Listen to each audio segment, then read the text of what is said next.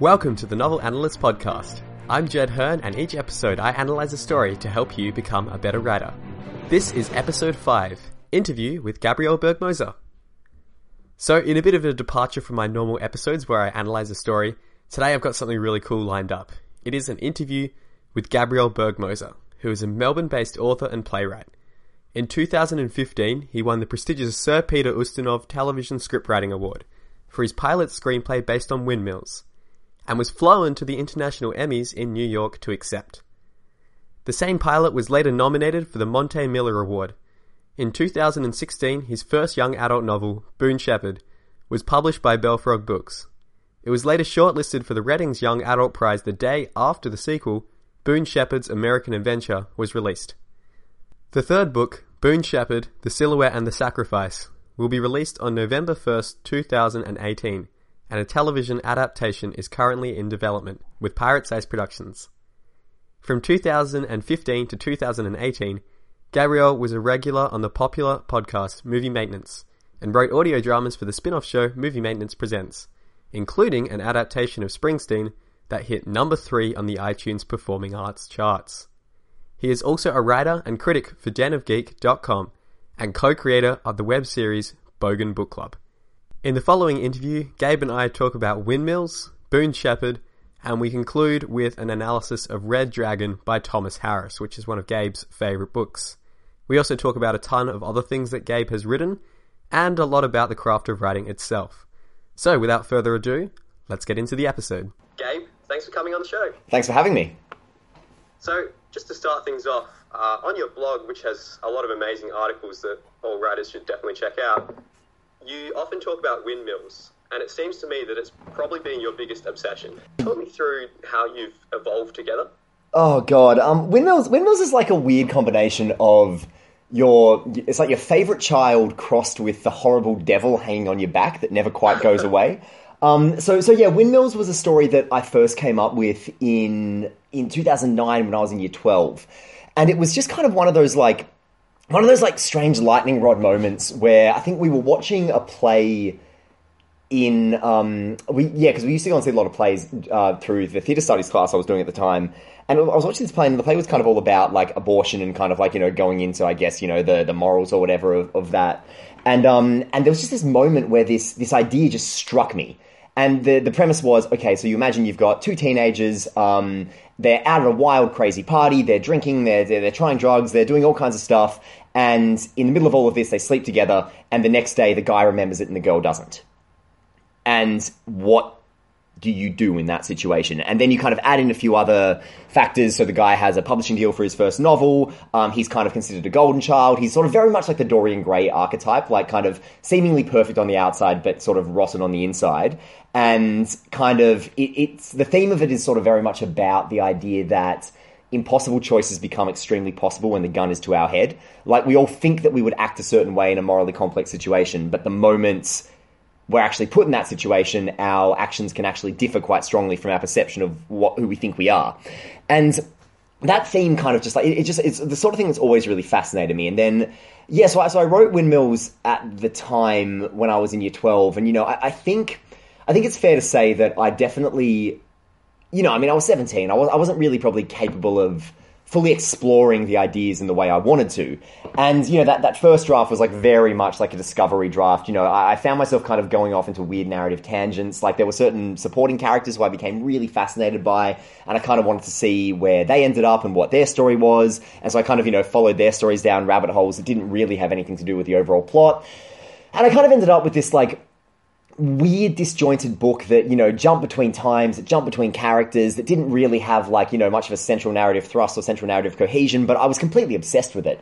And then I guess kind of after that, I was doing a lot of youth theatre stuff when I was just out of school, and I was working with a company who were interested in producing Windmills as a stage production, and then that happened, and then I kind of revisited the book, and then I ended up self-publishing a really badly printed version of it in 2012, which was sort of a rewritten version of the original with kind of a lot of the material that I discovered doing the stage play.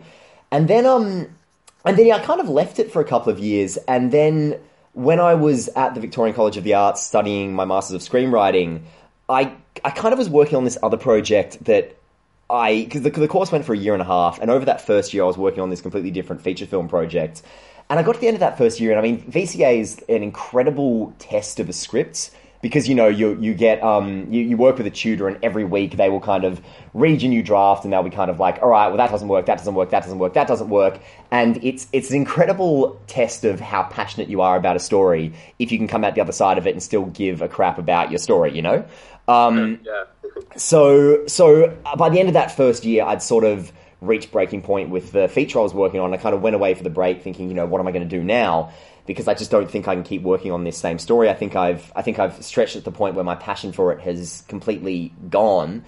And then I just sort of had the brainwave of revisiting Windmills. So over my last semester at VCA, I workshopped Windmills as a pilot. And, you know, I guess I sort of used the material I had so far and the different novel iterations and the different drafts and the stage iterations as sort of a jumping off point to develop this pilot episode. And I worked really closely with Peter Matesi, who was my tutor at VCA, who's a pretty well-renowned television writer and sort of one of the head people in the Australian Writers Guild. And yeah, we worked like very closely together on it. I think I frustrated the hell out of Peter while working on this. But eventually I hit the point where the screenplay, you know, it did really well. Like I was really happy with it, and I think I ended up getting like first class honors for it, and I was like kind of, you know, really happy about sort of how it had come together, and I was really proud of how it ended up. And then it went on to win the Sir Peter Ustinov Award, which was completely insane and completely unexpected. But it was like probably one of the most vindicating moments of my life, because I had a lot of friends from school who, you know, I'd stayed friends with over the years, who knew Windmills from the very first version of it, and they knew this story I'd been working on forever. And I remember even when I mentioned to one friend of mine that I'd revisited Windmills to work on it for VCA, he was like, dude, just let it go, okay? It's been years, like, let it go. And a lot of people kind of said that to me, and there was like a lot of rolled eyes from different people when I mentioned that I was working on another version of Windmills. But sort of when it won the Ustinov, like, it was a weird thing, because, you know, that was kind of the first kind of career-defining moment for me of being like, here is tangible evidence that you are good enough at what you do to make a career of this. Because up until then, I'd kind of, you know, been going on my word and my word alone, which, you know, a lot of writers do in the early days, and you kind of have to do and you kind of have to persist with. But it's weird, because when the Ustinov happens, in a strange way, I felt more proud that Windmills had achieved it than that I had achieved it, because so many people had kind of rolled their eyes and said, oh, you know, you're never going to let go of Windmills, let go of it, it's pointless, it's never going to go anywhere. And it had, and it kind of was like the vindication I needed to be like, no, this story has worth, and the value that I see in this story is absolutely there. I just need to keep working at it to uncover that. And so, yeah, so recently I've been working on reworking it as a novel, and that's sort of been an ongoing process, back and forth thing. And, you know, there's some stuff going on with that at the moment that I, you know, can't really go into detail with, but I'm reasonably optimistic about the chances of where that novel's going to go. And that's kind of where we are now, and it's been almost a 10-year-long process to get to this point. So I don't know if Windmills at this point is like a fallacy of sunk costs. Like, I've just been working on it so long that I can't give up on it. Sure. But yeah, I'm still working at it, so we'll see what happens. That's awesome to hear. And one of the things that really strikes me about that story is, like, how did you keep yourself going through all those years working on it where you weren't really getting that recognition on it? Like, all those years before, obviously, it won the Ustinovs. How did you keep motivating yourself to writing it and developing it? Look, it's I think every writer would probably feel the same way on this. There are stories you just can't let go of. There are stories you just can't not come back to. And I think with Windmills, like, I'm not the kind of writer who needs a story to kind of get recognition to be satisfied with it. I mean, there are a few stories that I've written that, you know, haven't really seen the light of day or haven't really gotten much attention from anyone, and I'm really proud of them because I look at them and I'm like, look, I achieved what I wanted to with that story. I'd love it to be read by somebody, but I'm quite comfortable to move on and work on something else. Whereas, like, with Windmills, I think, because, like, over, you know, I mean, you can't spend 10 years on something without kind of becoming intimately in love with the characters and the world and the themes and what you're trying to say. I mean, you know, by this point, the characters in Windmills I know so well, like, inside and out. And I guess, like, I always just had this sense that in every iteration, whether it was the early draft, whether it was the theatre version, whether it was the script version, whether it was the self-published version, in every version I always, I guess, had this sense that I hadn't quite achieved what I wanted to achieve with it. And I guess recently I've kind of realized that if the story is as, I guess, special as I obviously believe it is, then I can take the time to get it right, you know? And I don't want to sort of rush out a project that isn't ready, but I guess, again, it could totally be a fallacy of sunk costs, but there is just this sense I've had for all of this time that there is something really special about this story, and there is something really strong about this story that I just need to somehow tap into and bring it out.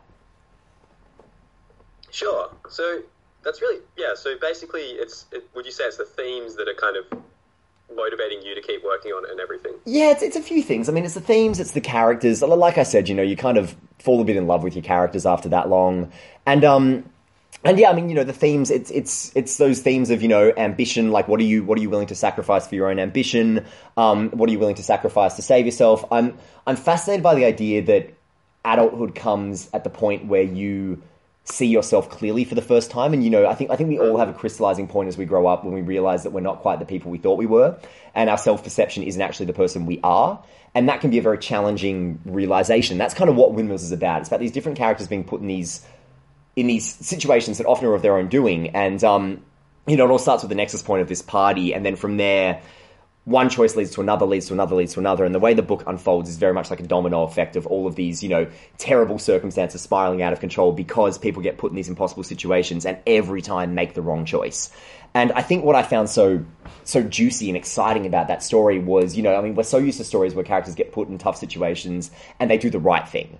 Whereas I think 9 times out of 10, if we get put in an impossible situation, we are going to do the wrong thing. We are going to do the self-preservation thing. We're going to follow our instincts and do something that we might not be proud of.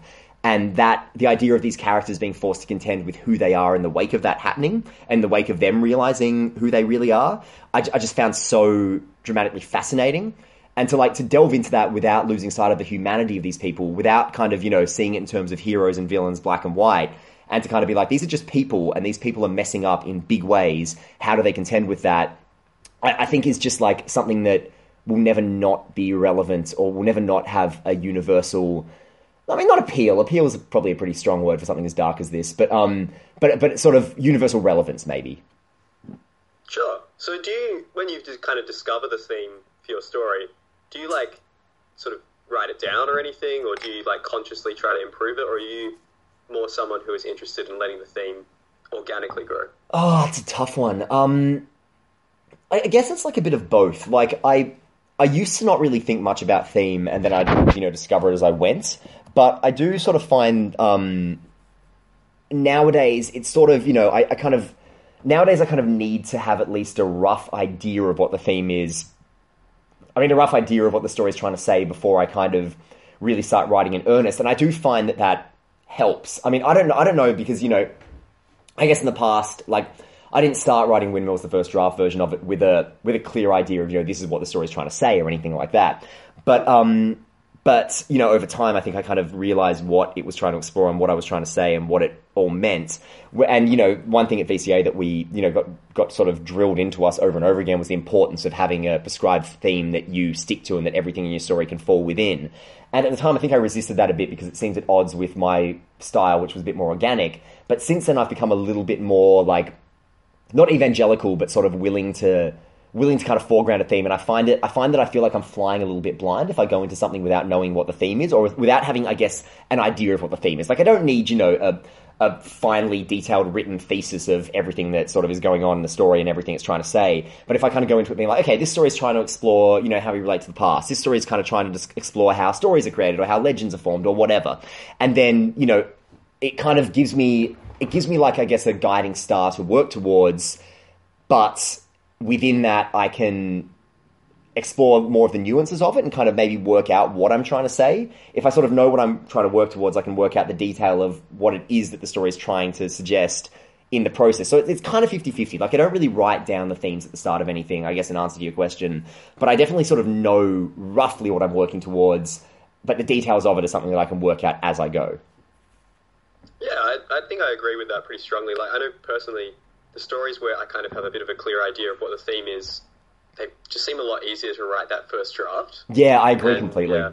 I think I find that, your first draft's almost, I found this kind of in my experience, first drafts do end up, I guess, a little bit like a little bit stronger if you sort of know what the theme is and if you kind of stick to that all the way through. I mean, you know, and themes can change too. Like when you can realize halfway through writing something that the theme isn't what you thought it was, and you know that can often be like a really exciting, really kind of organic, illuminating thing that can happen. But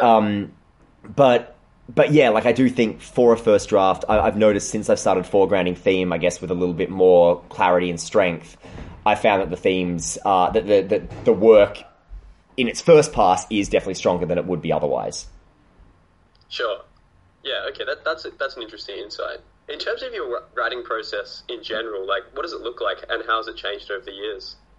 I don't do well unless I have, like, a rough plan of how something's going to go. Like, I mean, you know, if I go for a couple of weeks without having, you know, written something or worked on something actively, then I kind of go a bit stir crazy. And, you know, I sort of look at, I guess, my back catalogue of stored away ideas that I haven't jumped into yet. And I'm like, oh, I'm going to work on that one. And then because, you know, I'm so antsy to get going, I'll sort of start writing it without having written out a plan or without having kind of thought it through a bit or anything.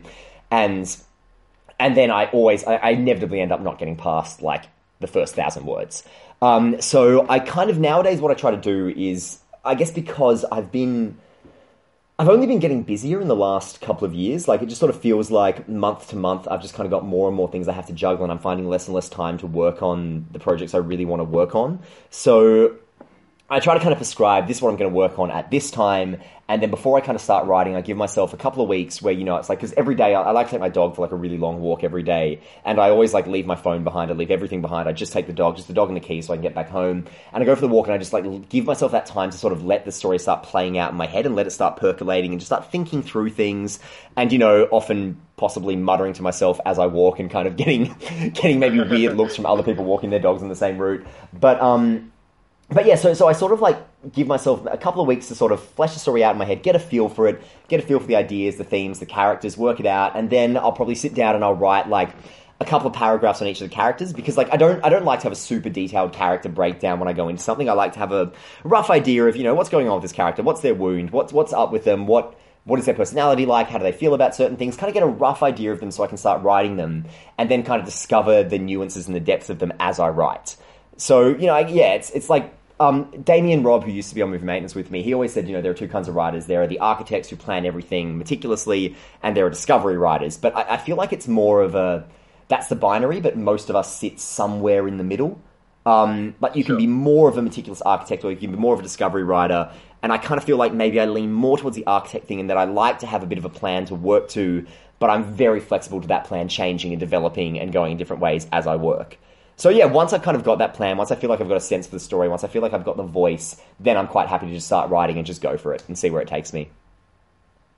Interesting, yeah, because I suppose, like, yeah, listening to some of the earlier Movie Maintenance episodes and a couple of the ones where you discussed kind of writing craft and everything, I always had the impression that you were very much like I don't know, Stephen King-esque discovery writer, where you just kind of like go and let your story take you, but it's cool to know that you do some outlining as well, and that you kind of balance between those two. Yeah, I don't like to have more than just like a rough skeleton or a blueprint to work around. Like I kind of would feel constrained if I had like a super set plot. I mean, some of the most rewarding moments I've ever had as a writer have come at moments where I've been writing a story and I've realized about halfway through that where I thought it was going was not where it was going, or nice. What's going on with the character. I mean, even Windmills is a prime example. You know, I had such a clear idea of how Windmills was going to end all the way through writing the very first draft when I was 17. And I just remember this moment where I was sitting there, you know, I think I was just about to start writing the last couple of chapters, and then suddenly I realized, I was like, hang on, that's not where this story goes. That is not where this story ends. And then it was like that weird, like, this is going to sound really like pretentious and sort of like, I don't know what, like, this is going to sound like kind of a bit fanciful, but I just sort of like looked back over the draft and I realized that there was so much evidence in what had been written that seemed to be subconsciously pointing towards an ending that I had never planned, and sort of getting to the point where I realized that was the ending, not what I thought I had, and sort of being open to that and not being like, it must stick to my prescribed plan, I think is a really healthy thing. Yeah, I love that idea of your own story being able to surprise you and pull like a plot twist on the writer themselves. Like, that's such a fantastic experience.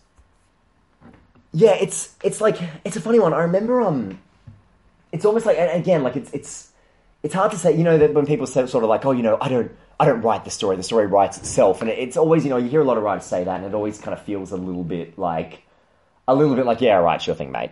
But it is, in some respects, it's kind of true. Like, I wrote a play a couple of years ago called Beyond Babylon, and it was sort of set in, I'd written a few plays set in the same universe, and this one was, basically the idea was like set in this sort of dystopian far future where, you know, humanity surviving these little pockets, and these pockets tend to be run by sort of, you know, giant drug cartels that have control over everything. And, you know, there's rules of like population control where if you don't serve a purpose in the society, you just get put to death.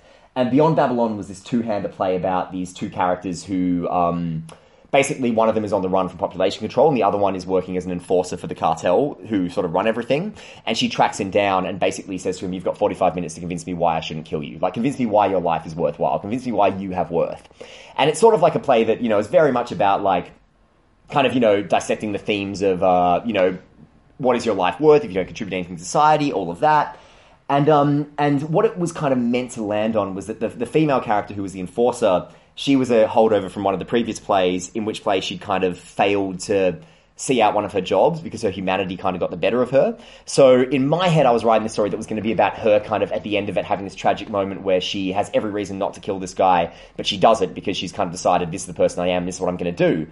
And as the play went on, I had this realization about halfway through, no, not even that, like probably about like, you know, 2/3 into the play, where I was writing it and there was this line where, you know, she says to him something along the lines of, oh, you know, if you want to get out of this alive, you have to be smart about this. And suddenly I just kind of stopped and I sat back from the screen, I stared at it and I was like, oh no, you were smart about this, weren't you? And then I realized that the guy who was this sort of guy who was on the run and this fugitive was a cartel enforcer himself, undercover, testing her to see if she would actually go through with the job. Nice. And it hit me like a ton of bricks. And so then it ended up being this massive twist at the end. And I remember so many people coming up to me after that play being like, oh, dude, what an amazing twist. That was so brilliant. And I was like, I wish I could feel like I could take credit for it, but I just can't. Because like I didn't start writing it with this like meticulously planned twist that I was going to spring on the audience and blow them away. Like it surprised me as much as it surprised everybody else. But sometimes you just have those moments. And that kind of is like, I guess, the best thing about writing is like when it surprises you and when you feel like you're getting pulled along and being sort of caught up in your own story. That's the most fun of it, I think. Yeah, absolutely. And it's interesting you bring that up because, like, in another one of your plays, Heroes, which you did an audio drama on movie maintenance, like, that is another play that's full of twists. Did a lot of those come in the same way organically, or did you plan them out from the start? Heroes is a funny one because that is another case where the ending was not planned. It was actually meant to end a bit earlier. It was meant to end with, if you've listened to Heroes... So I'm trying to find a way to like talk around it without spoiling the ending. But for those who've listened to Heroes, it has like quite a, it's got like a very distinctive ending, and the ending kind of, you know, makes a big point about everything you've seen beforehand. Like it's a bit of a twist. Like it's not I don't know if I'd call it a twist so much as a like kind of middle finger to the characters. But yeah, Heroes was actually meant to end about 5 minutes earlier than it was, and I got to that point and I had this final line in my head and I wrote that final line. And as I wrote it, I was like, that just doesn't kind of have the impact I thought it had. And I kind of sat there looking at it being like, I was so enraptured in writing this play, but I've hit the ending and I'm just not satisfied by the ending. And then I went for a walk to kind of, you know, clear my head and think about it. And then it hit me. I was like, oh no, that's what the ending was. And again, it was another like weird case where I looked back at it and I was like, oh man, there are lots of clues as to where this was going to go, like all the way through this that I kind of hadn't realized. Or, you know, like I guess in retrospect, these, you know, lines that were written without much attention or thought suddenly seem to take on new significance when they don't really have it. But it's a cool idea that I guess, you know, your subconscious is directing you towards something that you might not realize until the moment you actually put the words on paper. Yeah, it kind of just sort of offloads some of the heavy lifting for your conscious mind, I guess. Yeah, exactly. I'll take it. It makes life easier. Yeah, exactly. On the topic of playwriting, what has all the extensive plays that you've written, like, what have they taught you about novel writing? I say this to a few people. I really believe that the best baptism by fire that a writer can undergo is to write theatre. And the reason for that is that, you know, obviously if you try to write, you know, I mean, I think everybody who's kind of in love with the sort of aesthetic of being a writer or the idea of being a writer always goes to either screenwriting or novel writing. But the thing about them is, you know, with novel writing, you've got to try to find an agent, you've got to try to find a publisher, you've got to try to find somebody who takes you seriously, and that's really, really hard. And with screenwriting, it's like exactly the same thing, except the stakes are a lot higher because films cost a lot more than publishing a book does. But with playwriting, most theatre that will go on in any given city is independent. Will be with like independent companies, or you can start your own company. There are plenty of theatres around the place that, will offer you like a 50-50 profit share deal where you can go in with absolutely no risk. I mean, if you do a play that has no budget and it's 4 chairs on a stage and a table and 4 actors, then, and you sell 1 ticket, then, you're pretty much in profit. So, theatre is quite an easy thing to do, and you've all got friends, you've all got family, all the cast members have friends, you will get an audience. So if you put on a play, you get an audience, and then if you sit in the audience and you watch how the audience responds to what you've put on stage, you realize very quickly what works and what doesn't work. Because if you send a novel to somebody to read and say, hey, give me some feedback, that person goes away, they reads it. You're not seeing their reactions in the moment. You're not seeing how they respond to it in the moment. All you get is when they come back and they've thought about how to tell you nicely what they thought, or they've decided to lie to your face or whatever. And it's very, very hard to actually gauge the raw reaction that somebody has to reading a book of yours or to reading a screenplay of yours. Whereas in a play, there's no escaping it. You're sitting in the audience, you're surrounded by the audience, and if one of your lines doesn't land, if you've got like a clunky bit of dialogue in there, if you have jokes that aren't funny, if you have emotional beats that aren't landing, or, your tension isn't building properly, you will see that. You'll see the people yawning. You'll see the people shuffling in their seats. You might, see somebody walk out halfway through. There's no escaping that. And you can also kind of feel the energy in the room of like how focused somebody is or how transfixed somebody is. So it's a really fast way to learn what works and what doesn't work. I mean, my really early plays, I remember always being kind of surprised by the emotional stuff that, wouldn't land, but then the humorous stuff that did land. And then from there, I was kind of like, okay, so people seem to enjoy this kind of dialogue, maybe write more towards this. And then, you sort of see the response kind of grow a bit in the next version, the next version, the next version. But, yeah, I would say theatre it absolutely taught me how to write dialogue more than anything else. Because, theatre is 90% dialogue, and, if your dialogue isn't working, your play's not working. But outside of that, it also kind of taught me about, like, kind of how to keep a story moving, how to keep a story engaging, how to kind of not get bogged down in... Because, in theatre, because it's dialogue, there is an inclination to kind of have characters sort of blatantly just discuss the themes of the play, and I'm as guilty of that as anyone. But you do realize you do learn very quickly how to make that work and how to make that, and when it doesn't work. So it certainly doesn't teach you everything you need to know about writing novels, but it teaches you a hell of a lot. Yeah, I think your dialogue's definitely one of my favourite parts about your writing, and I know in the Boone Shepard series, it's definitely one of the funnest points when you have that kind of like really witty back and forth dialogue between like Boone and Promethea, and the other characters in there as well. On the topic of Boone, like you've got the final novel in the Boone Shepard trilogy coming out in a couple of months. How do you feel about that? It's weird. It's like I don't think it's kind of hit me yet. Because like for context, I wrote the Boone Shepard books in more or less their current form about 4 years ago. Not like in their, because obviously they've undergone heaps of rewriting, and American Adventure in particular was heavily, heavily revised. Like most of that was rewritten from the version I wrote a few years ago. But like I guess it was probably in probably around 2014 was when I was like completely head over heels in the Boone universe, or the Booneverse rather. And then leading up to publication of the first book, I was kind of very into it. But publication is a tough one because, you'll finish a draft of something and you'll send it to the editor, and the editor will send it back to you, and they'll be like, no, that doesn't work, that doesn't work, that doesn't work. And you end up kind of going over it over and over and over again. So by the time the book actually goes to print, you end up just kind of a bit fed up with it. You kind of hate it a little bit. And sort of having kind of undergone that process twice with Boone Shepard and Boone Shepard's American Adventure, and then because the Silhouette and Sacrifice sort of took a little bit longer, and because it was originally planned as 2 books, as book 3 and book 4, and then we decided to merge them because, the 2 books by themselves didn't quite have enough material to make it work, and we sort of thought, hey, look, going out in like one big final book and making a trilogy sort of seemed to make sense. It seemed like kind of the more pragmatic way to do it. There was like a lot more work had to go into like tying this one together to make it cohesive as a novel. And so I kind of hit this point where like I got a little bit sick of it. And I'm like, it sort of becomes it becomes like a job, you know. I mean, you hit points where, you know, the editor sends back and says, hey, you've got to rewrite all of these scenes, and the writing Boone Shepard is especially tough because it requires a really particular voice and it requires a really particular headspace. I mean, like, I remember starting to do rewrites on American Adventure right after the first book was published, and I just couldn't find the voice. The banter you mentioned with Boone and Prometheus just wasn't coming. I was, like, trying to make up funny lines for them, and it doesn't work that way. You kind of just have to, like, write it naturally and let them bounce off each other a bit.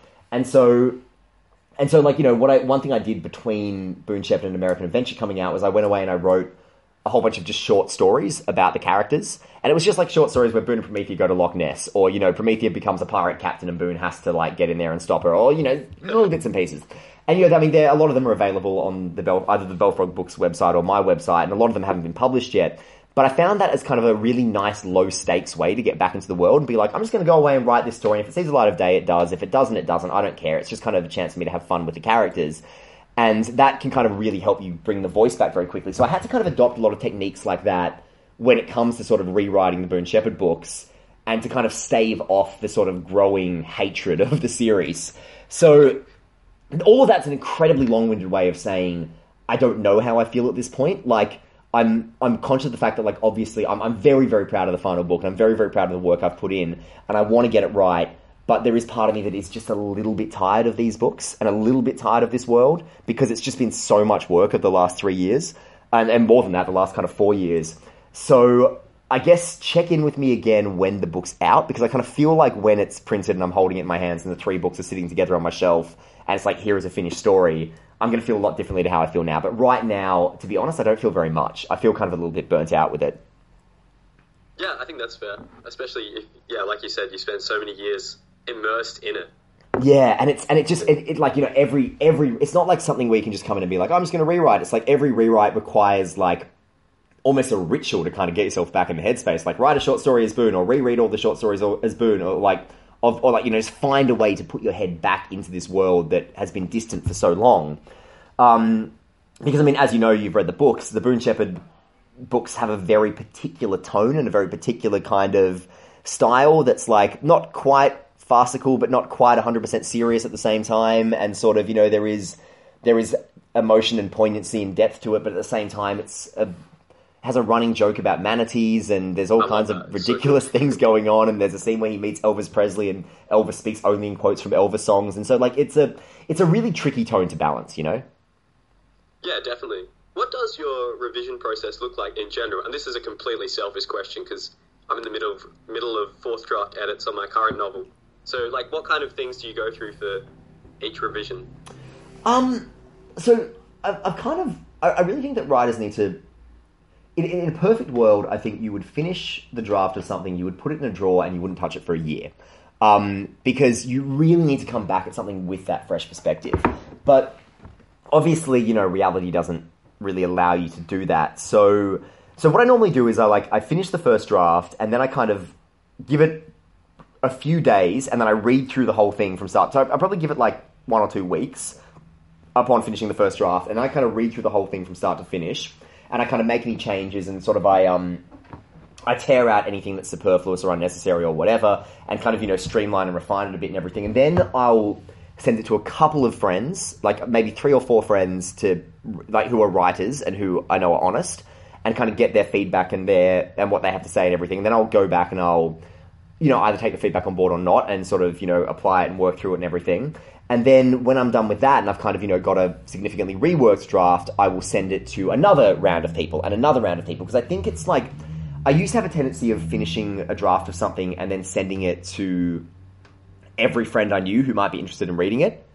And that's not really a great idea, because even if you have those, and I do have a couple of these friends, and I'm very lucky to have them, those kind of amazing friends who are willing to read every new draft, by the time you're on to, you know, the 3rd or 5th revision, you can't see the story with fresh eyes anymore. So I'm kind of meticulous about making sure I take my time on it, and making sure I don't send it to everyone at once, because, you know, you want a couple of people to see the first draft, then a couple of people to see the second, a couple of people to see the third draft, and kind of, you know, then take notes of the feedback that crosses over, make notes of what they say that's similar, and kind of, you know, just sort of work through every step. And then once you're past that point, that's when I'd look at getting a professional assessment from an outside pair of eyes. So whether it's like a manuscript assessment or whatever, get somebody who's in the industry who, doesn't know you to maybe do like a completely anonymous assessment of it, which you can pay for and everything, and can tend to be really expensive, but are never less than extremely valuable. And then kind of work from there to sort of refine it as good as possible. Okay, that's interesting. Yeah, that's definitely a very thorough process, and I love the idea about putting it away for a bit, and that definitely does help come back with fresh eyes and everything to it. Yeah, and I'm very lucky in that I do a bit of creative writing tutoring work at the moment as well, and I've got for example, my most recent manuscript I finished, Nelson the Gallagher, which is sort of a coming of age young adult dramedy type story. I work with a few kids who are the age of the character, who are 14 and 15. And so it's been really good to actually be able to give them the manuscript and be like, look, you're the target audience for this. What do you think of this? Because I'm getting a ton of adult perspectives on it, and that's super helpful. But you're the target audience. What do you think? Does this work? Is this the kind of thing you would read? And also, kids and teenagers are not as good as adults, not as good as us as disguising how they feel about things. So if things don't work, they'll tend to just tell you, which is extremely valuable. Yeah, right. I've got another meta question, low-key selfish question for you here. When it comes to podcasts about writing, based on your movie maintenance experience, what makes a good show? In podcasting? Yes. This is gonna sound like a really weird answer, given what I'm most well known for, but I'm probably the wrong person to ask about podcasts because I don't listen to that many podcasts, and I never really have. I stumbled into movie maintenance purely by merit of knowing people at Sans Pants Radio and kind of lucked out from there. And I kind of fell into it, and, obviously I loved it, and it was a fantastic experience from which I learned a huge amount. But, outside of really, Serial and S-Town and sort of, episodes here and there of other podcasts, I really don't listen to that many podcasts, which is a terrible thing to say considering, I'm probably most well known as a podcaster. But yeah, I don't know, I guess, with movie maintenance, we always felt a bit better about it if we kept the episodes fairly short, fairly tight. We had less waffle if we kind of got to the point quickly. Obviously, if we had... Movie maintenance was so built around the pitches that we did, and having a really good pitch was obviously, a really big part of it. But honestly, no, outside of that, it's kind of... Yeah, it's kind of hard for me to say from an objective standpoint, because I definitely don't like podcasts that feel... And look, I'm sure that there were some, if not many, points where movie maintenance kind of fell into this trap, but I'm not a big fan of podcasts that, are very in-jokey, and I think a lot of mistakes that people make when they're starting out podcasting, and, I've listened to a few podcasts from, people I know or people I'm adjacent to, and I hear their early shows, and when it's a bunch of mates, often the best way to start a podcast is not to just have a bunch of mates sitting around making jokes, because you're inevitably going to slip into in-jokes. You're inevitably going to slip into references about what Jack did last Friday night that was so crazy and funny, but all can't talk about it on air. And that is really tedious for an audience to listen to because, the thing about podcasting that I think is really important is that because you're sitting there listening to somebody, there is an inherent intimacy to it. And if you're sitting there listening to a conversation, you kind of feel a bit like you're part of that conversation, like you're sitting there in a room listening to a bunch of friends talking, if it's done well. And and from that, the audience really needs to build a rapport with the people they're listening to, and they kind of need to feel like they know the people they're listening to. And if you kind of come in, it's just a bunch of mates sort of, cracking jokes that they think are funny, then there's kind of nothing that makes me turn off quicker than if I'm like, I don't know why you're funny, I don't know what this joke is, I don't know what you're referencing, I don't care, just stop. I think it's almost better to have people who aren't really friends starting a podcast together, and then sort of build the rapport from there so that your listeners can kind of get to know you as you get to know each other, if that makes sense. It does, yeah, none of those manatee in-jokes, because that just puts a lot of people off. Exactly. Yeah, fair enough. Okay, just a couple of quick rapid-fire questions before we go into our analysis of Red Dragon.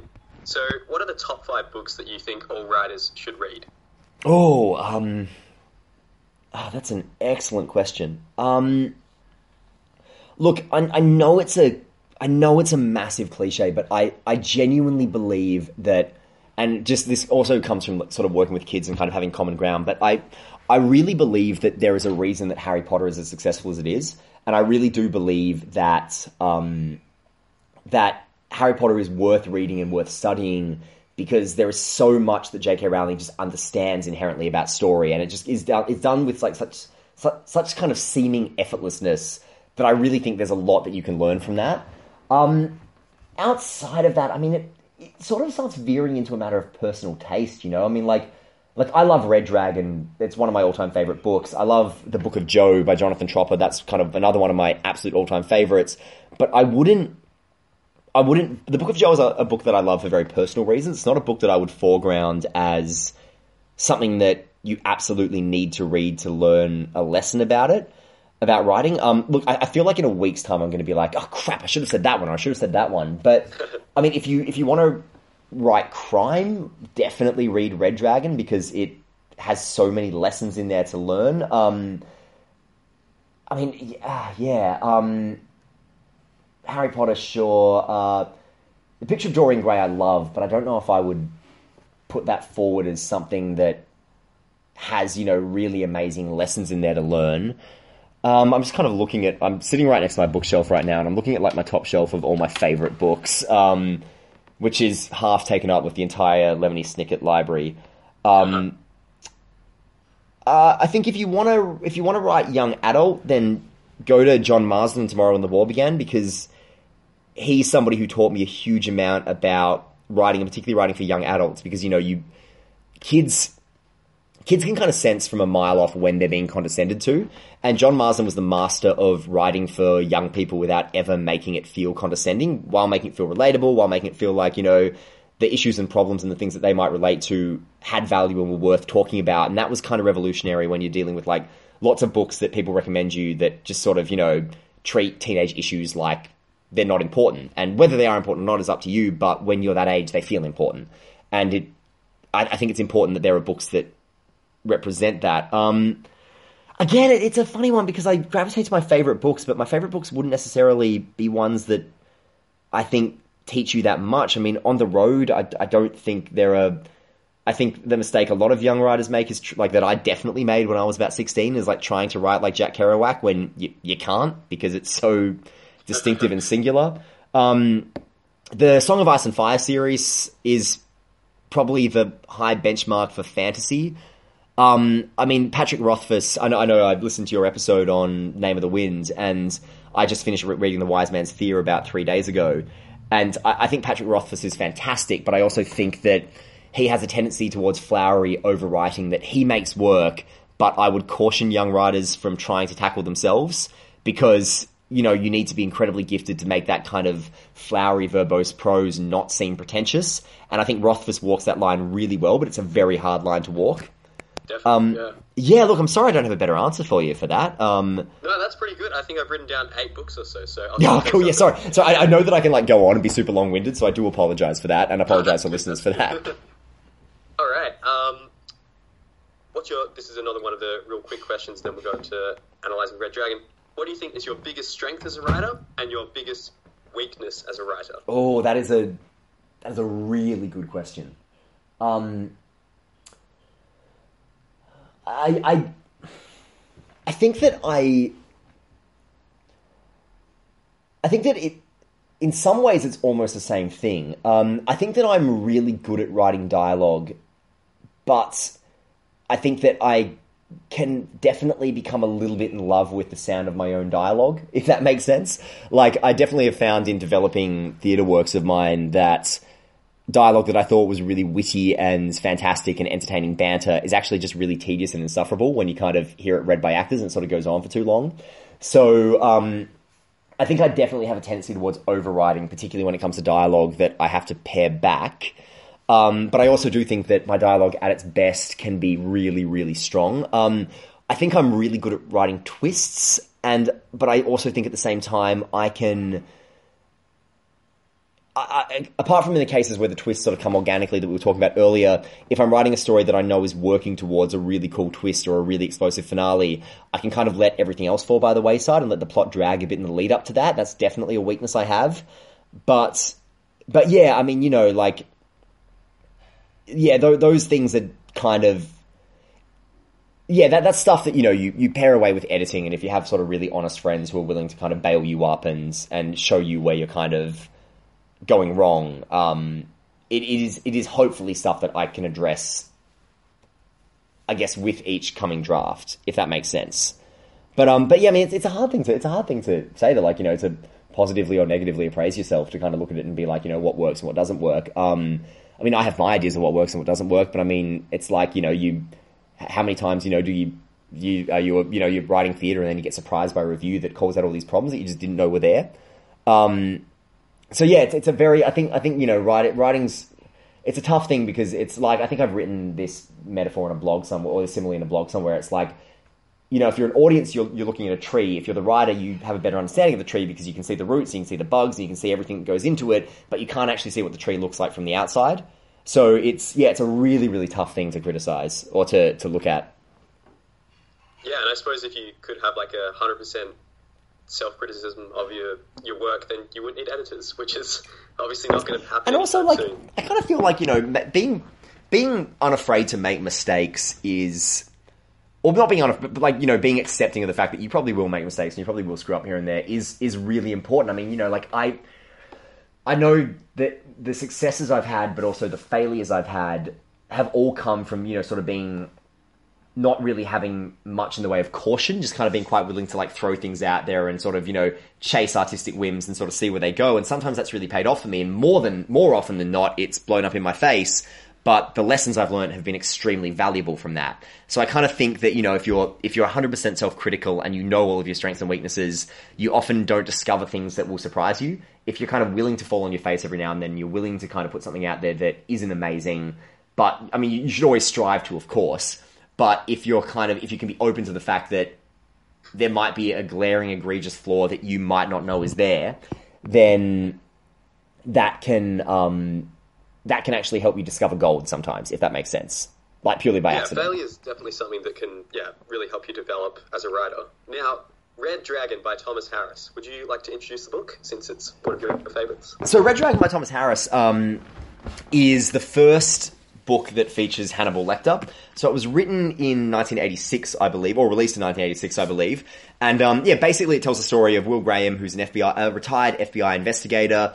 Will Graham has an incredible gift of getting into the minds of serial killers. The idea is that he has such advanced empathy that he can adopt the viewpoints of people who might even scare or sicken him. But what kind of really torments Will Graham is that he's got this terrifying idea that because he can understand these perspectives so well, there might actually be that kind of darkness growing inside him.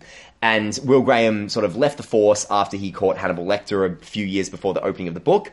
And the book starts with him being called out of retirement to hunt down a killer known as the Red Dragon, who's been murdering whole families.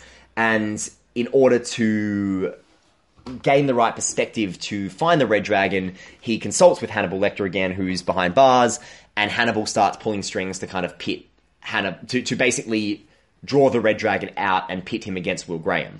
And so it kind of becomes this sort of three-way battle between these three different characters of Francis Dolarhyde, the serial killer known as the Red Dragon, Hannibal Lecter, who I think only appears in 2 scenes in the whole novel, and Will Graham, who is an immensely fascinating character. To you, what is the biggest lesson that Red Dragon has to teach writers? So, the biggest lesson that I learned from Red Dragon, and this kind of this sort of speaks to the Hannibal Lecter series in general, is, I mean, if you mention Hannibal Lecter to people, they're like, oh, the cannibal, or, they'll be like, oh, they ate his liver with some fava beans and a nice Chianti, or whatever.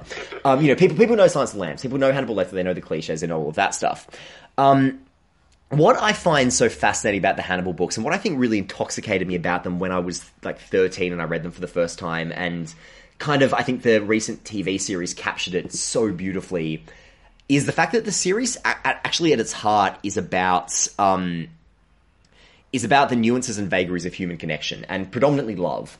And love is kind of what characterizes the whole story in every iteration. I mean, the most surprising thing in Red Dragon is that, you've got this horrible serial killer who murders whole families and does terrible things to the bodies and all kinds of stuff. And, he's a terrifying, reprehensible, horrifying character. But there's an extended part in the book where you follow just Francis Dolarhyde, and you follow him basically going about his life, and you follow this really surprisingly tender romance he has with this blind woman, Reba McLean. And a lot of Dolarhyde's, Dolarhyde's demons come from the fact that he was born with a hair lip, and he was tormented for that when he was a kid growing up in an orphanage, and he believes he's disfigured. He believes he's this disgusting freak, and the reason he kind of wants to be seen as the Great Red Dragon is that he kind of wants to transform into this terrifying creature who nobody can ever laugh at. And when he meets Reba McLean, and the thing is, Dolarhyde's, had surgery, you can't even tell that anything's wrong with his face, but in his head, there's something wrong with his face. And when he meets and falls in love with Reba McLean, she's blind, and so for the first time, he can actually be himself, and he can actually be himself without putting this guard up. And it becomes this, incredibly tender romance between this blind woman and this serial killer. And what I think blew my mind so much when I was a kid was realizing that Dolarhyde wasn't a villain, that I didn't hate Dolarhyde, that I wasn't reading the book rooting for Will Graham to come in and, shoot him dead and put an end to that murderer. I kind of felt for Dolarhyde. I felt terribly sorry for him. And that's kind of, I think, the genius of what Thomas Harris does, is that in all of the books, he doesn't really treat the characters as heroes or villains. He treats them as people, and no matter how sort of messed up or awful they are, they still crave and want human connection. And there's an idea in Red Dragon that's sort of suggested a lot, and, circumstances line up to make it not happen, which is that love and human connection can actually potentially redeem a monster. I mean, Dolarhyde is somebody who was brought up with absolutely no love, and then when he finds love, it completely unbalances his world and leaves him in a position where he legitimately wants to stop killing, but he can't, and then circumstances line up and they... So, I mean, the idea that this is a book where you almost feel more sympathy for ostensibly the villain or the antagonist of the series than you might for the hero. I mean, because Will Graham is kind of a terrifying character in his own right, because you don't know if he's kind of as bad as everybody else. As bad as the killers he's trying to hunt. And then, the Red Dragon provides a really strong foundation for what in Silence of the Lambs and Hannibal goes on to be kind of an exploration of, this kind of human connection and love that Hannibal Lecter himself craves, or that Clarice Starling craves, and how those things affect us. So I guess the biggest lesson in Red Dragon is not to treat your villains as villains. They're human beings. No matter how reprehensible or terrible they are, they're human beings, and you can acknowledge that, and you can depict that without lionizing them, You can condemn their actions, and you can be like, this person has to be stopped, but your villains will always be more compelling if they are human, and your heroes will always be more compelling if they are flawed, or if they have some deep darkness they have to overcome.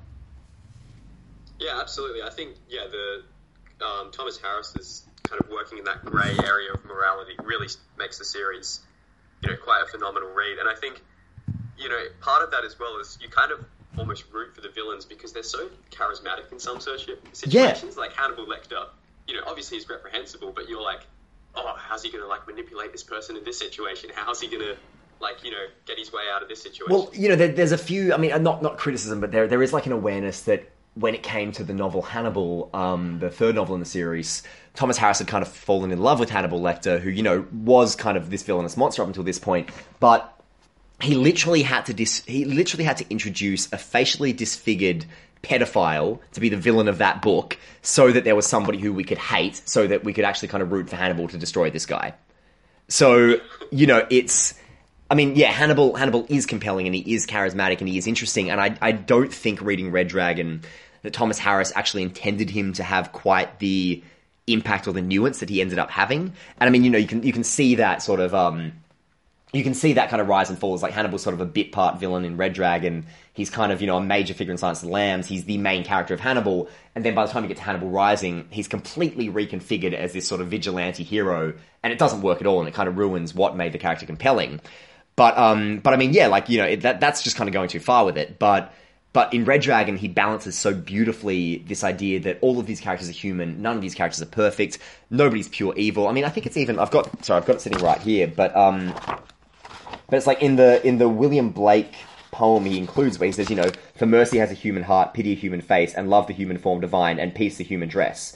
Cruelty has a human heart, and jealousy a human face, terror the human form divine, and secrecy the human dress. The human dress is forged iron, the human form is a fiery forge, the human face is a furnace sealed, the human heart is a hungry gorge. I mean, within that, you can read the ideas that characterize the whole series, really. Yeah, definitely. And yeah, I think it's really interesting the way he kind of has those Blake references in there as well. It almost elevates the story to like a mythical level. Yes, and that's one of the things that I love about the Hannibal mythos, and I love about what the television series went on to really lean into, is kind of playing with the allegorical sort of... I mean, Brian Fuller, openly said that his vision of Hannibal Lecter in the TV series is basically Lucifer. And, you can see that in the show. And I think in what Thomas Harris has put down as kind of the fundamental holy text of this franchise, there is definitely room to read that into it, The other lesson that I think Red Dragon has to teach that is a much more minor one is when it comes to opening a story. And, I've said a few times, I've said, I think in blogs and a few different things, there's a few different ways you can open a story. And, I think that a lot of writers try to go for kind of an immediately catchy or an immediately profound or, some like really witty opening line or something that immediately grabs the audience in or whatever. And I think we all agonize over our opening lines. But I remember even just like as a kid reading the opening line of Red Dragon and being like, hang on, because the opening line of Red Dragon, and I'll read it out loud, is literally, Will Graham sat Crawford down at a picnic table between the house and the ocean and gave him a glass of iced tea.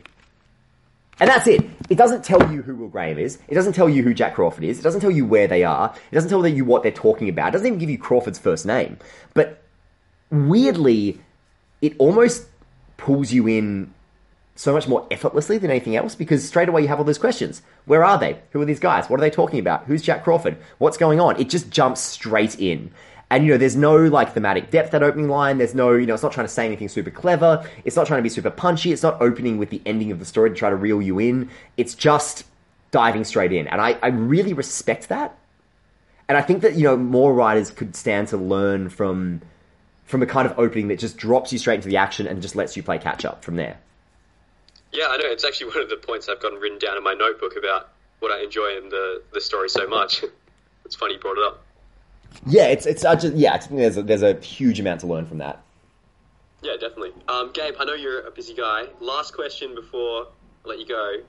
What's next after Boone Shepard? What are you working on at the moment? I know there's probably some things you can't talk about, but...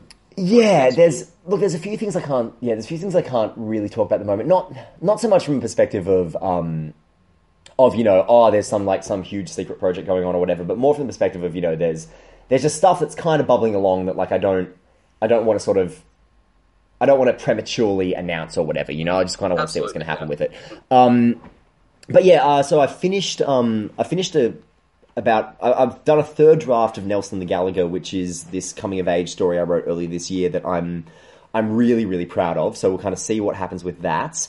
I'm about halfway through. If people who listen to Movie Maintenance or Movie Maintenance Presents, there was a novella that I released through Movie Maintenance Presents called Sunburnt Country. Thank you. So I'm partway through developing that into a full novel. So yes. That's so good to hear. Sorry to jump in. No, thanks. Thanks, man. No. So what I'm doing with it is basically, if you know Sunburnt Country, the novel opens with it's set in a roadhouse in the middle of like a desert highway, and the main character is like an Iraq veteran who's living there with his granddaughter, and he's just kind of trying to kind of stay out of trouble.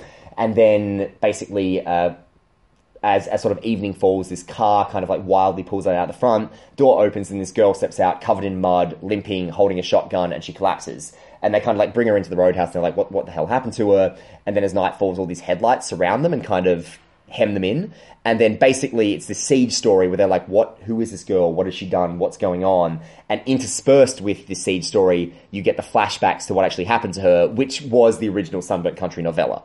So the original novella, which is still free to listen to on the Movie Maintenance Presents feed, kind of constitutes sort of the flashbacks in this kind of reworking of it that's kind of more or less like an Assault on Precinct 13 sort of siege story about these characters trying to survive the night against horrible forces.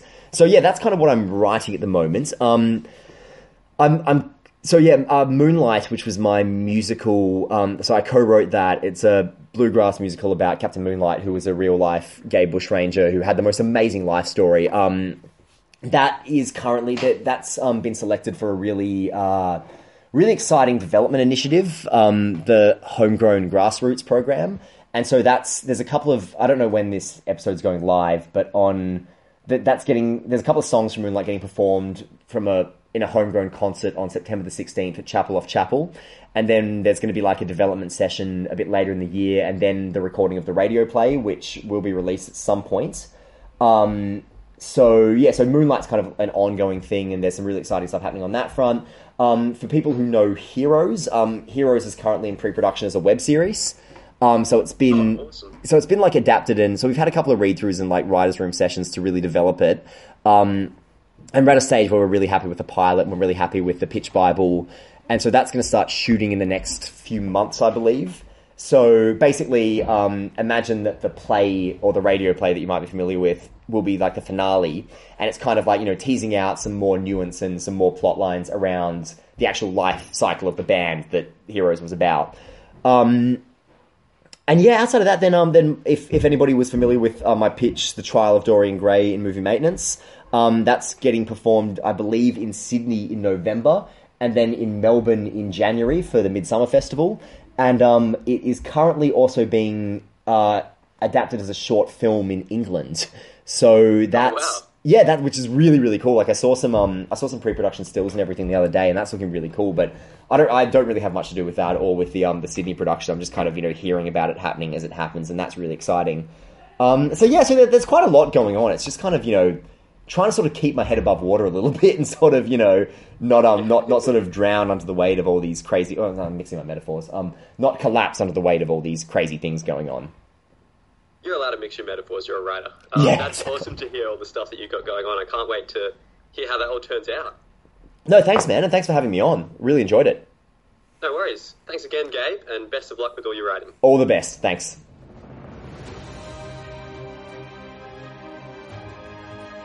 Thanks for listening to the Novel Analyst podcast. Gabe and I talked about a lot of different books and plays and short stories today, and for links to all of those, go to novelanalyst.com/episode 5, and I'll put all the show notes and links for stuff we discussed right up there. If you enjoyed this interview format and you really appreciated the conversation with Gabe, feel free to leave a rating in iTunes to show your support. And if you want to subscribe to the show, go to novelanalyst.com/subscribe. Stay tuned for my next episode, in which I analyze Neuromancer by William Gibson.